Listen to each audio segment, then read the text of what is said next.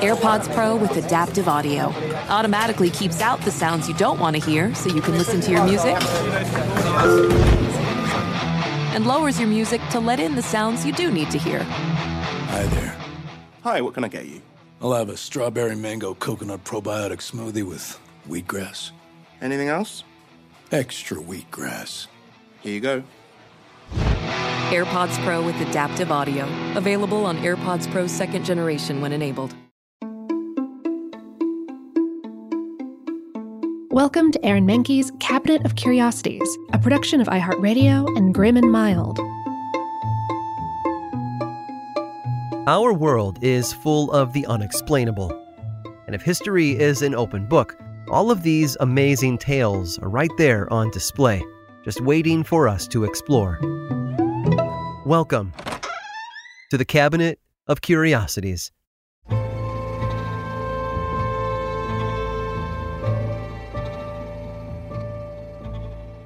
According to legend, every year for over 1,000 years, riders and their horses would gather in the Middle East for a race.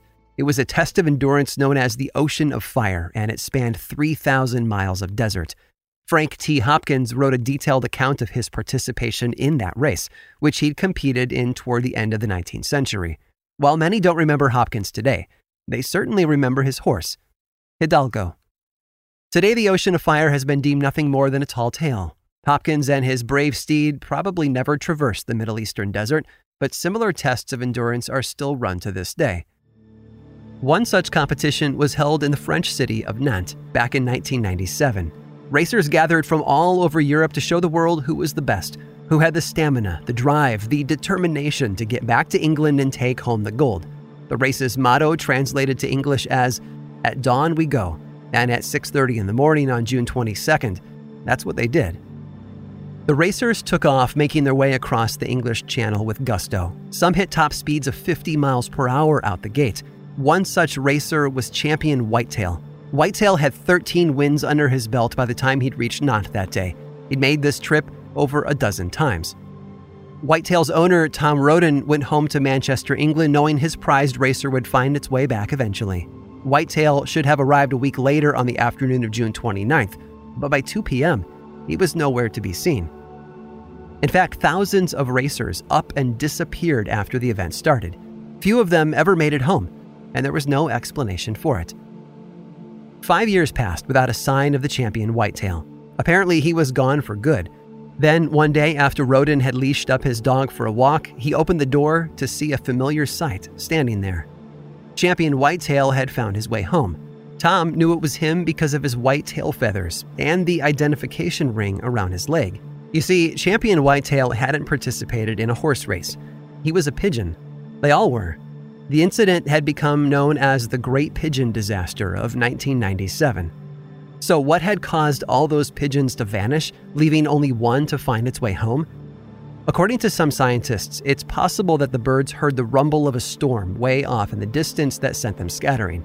However, the weather hadn't been rough that week. There had been no fog or heavy winds. But there had been a plane flying straight across the pigeon's path. And not just any plane. It was a Concorde Supersonic Transport, or SST, that had been soaring overhead. Way overhead.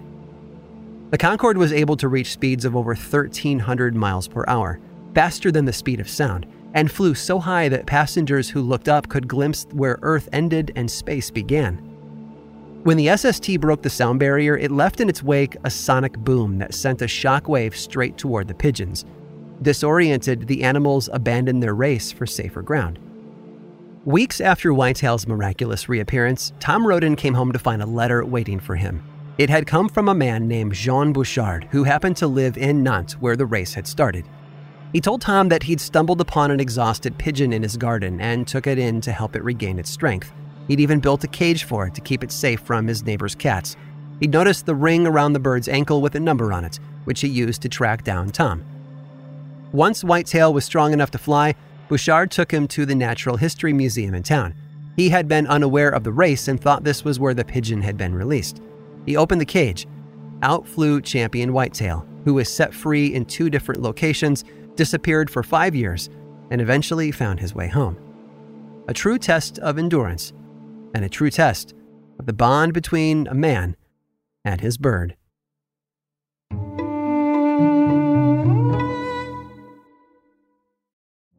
Witness the dawning of a new era in automotive luxury with a reveal unlike any other as Infiniti presents a new chapter in luxury, the premiere of the all-new 2025 Infiniti QX80.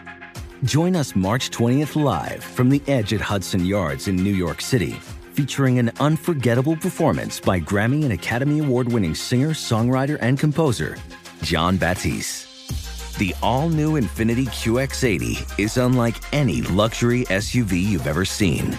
Smart enough to anticipate your needs, even before you do. Every line, curve, and detail was thoughtfully crafted, so everything for every passenger feels just right. Don't miss it. Mark your calendars and be the first to see it March 20th at 7 p.m. Eastern, only on iHeartRadio's YouTube channel. Save the date at new-QX80.com. 2025 QX80 coming this summer. Apple Card is the perfect cashback rewards credit card. You earn up to 3% daily cash on every purchase every day. That's 3% on your favorite products at Apple, 2% on all other Apple Card with Apple Pay purchases, and 1% on anything you buy with your titanium Apple Card or virtual card number. Visit apple.co/card calculator to see how much you can earn. Apple Card issued by Goldman Sachs Bank USA, Salt Lake City branch, subject to credit approval. Terms apply. Farm to store in days, not weeks. That's 80 Acres Farms. Did you know most salads travel over 2,000 miles to reach your plate? But not 80 Acres Farms. Their crisp salad greens and herbs are food less traveled. They stay fresher for longer in your fridge. My salad lasts all week long, which means less food waste and easy meal planning. Oh, and did I mention there's zero need to wash these greens? Because 80 Acres Farms uses zero pesticides. Visit 80acresfarms.com to learn more and find their salads and salad kits at your local Harris Teeter.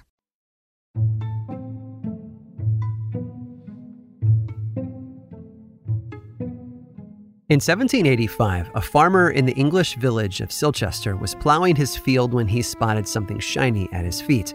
It was a large ring, the kind that would fit comfortably over a thumb but fall off of any other finger.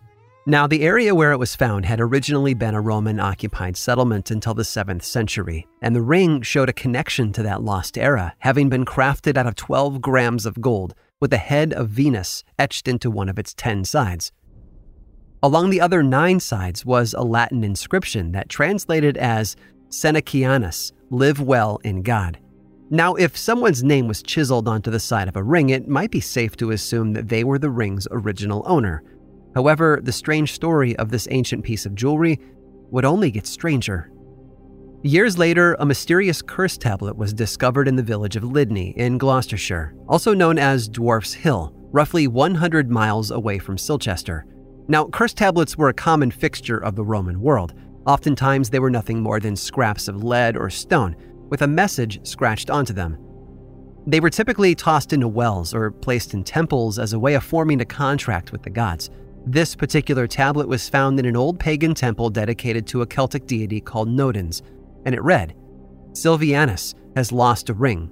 Among those who bear the name Senecianus, to none grant health until he bring back the ring to the temple. What's amazing is that for almost 150 years, these two artifacts remained separate, their connection as yet undiscovered. Then, in the late 1920s, archaeologist Sir Mortimer Wheeler began to wonder about their story. However, he needed confirmation from an expert on English etymology and history. He invited his colleague John, who was a professor of Anglo-Saxon at Pembroke College in Oxford, to examine the ring and tablet.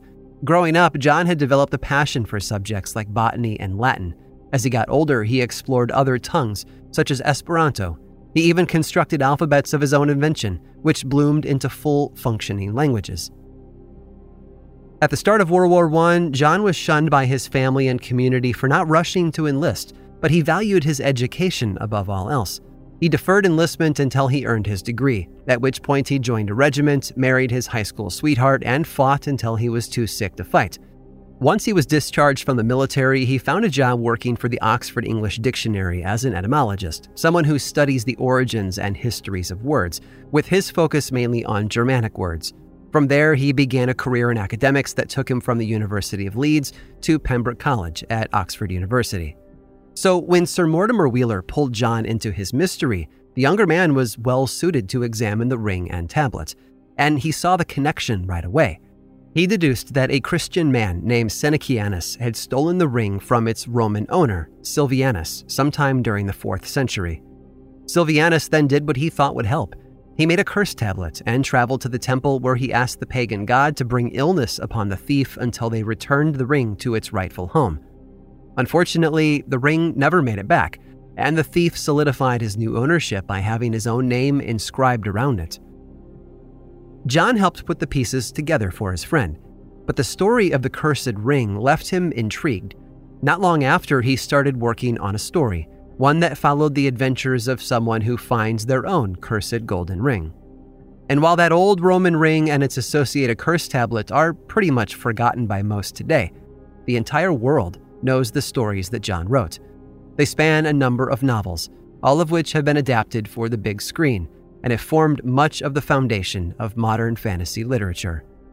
All thanks to John Ronald Reuel Tolkien, and his stories The Hobbit and The Lord of the Rings. I hope you've enjoyed today's guided tour of the Cabinet of Curiosities. Subscribe for free on Apple Podcasts or learn more about the show by visiting curiositiespodcast.com. This show was created by me, Aaron Mahnke, in partnership with How Stuff Works. I make another award-winning show called Lore, which is a podcast, book series, and television show, and you can learn all about it over at theworldoflore.com. And until next time, stay curious.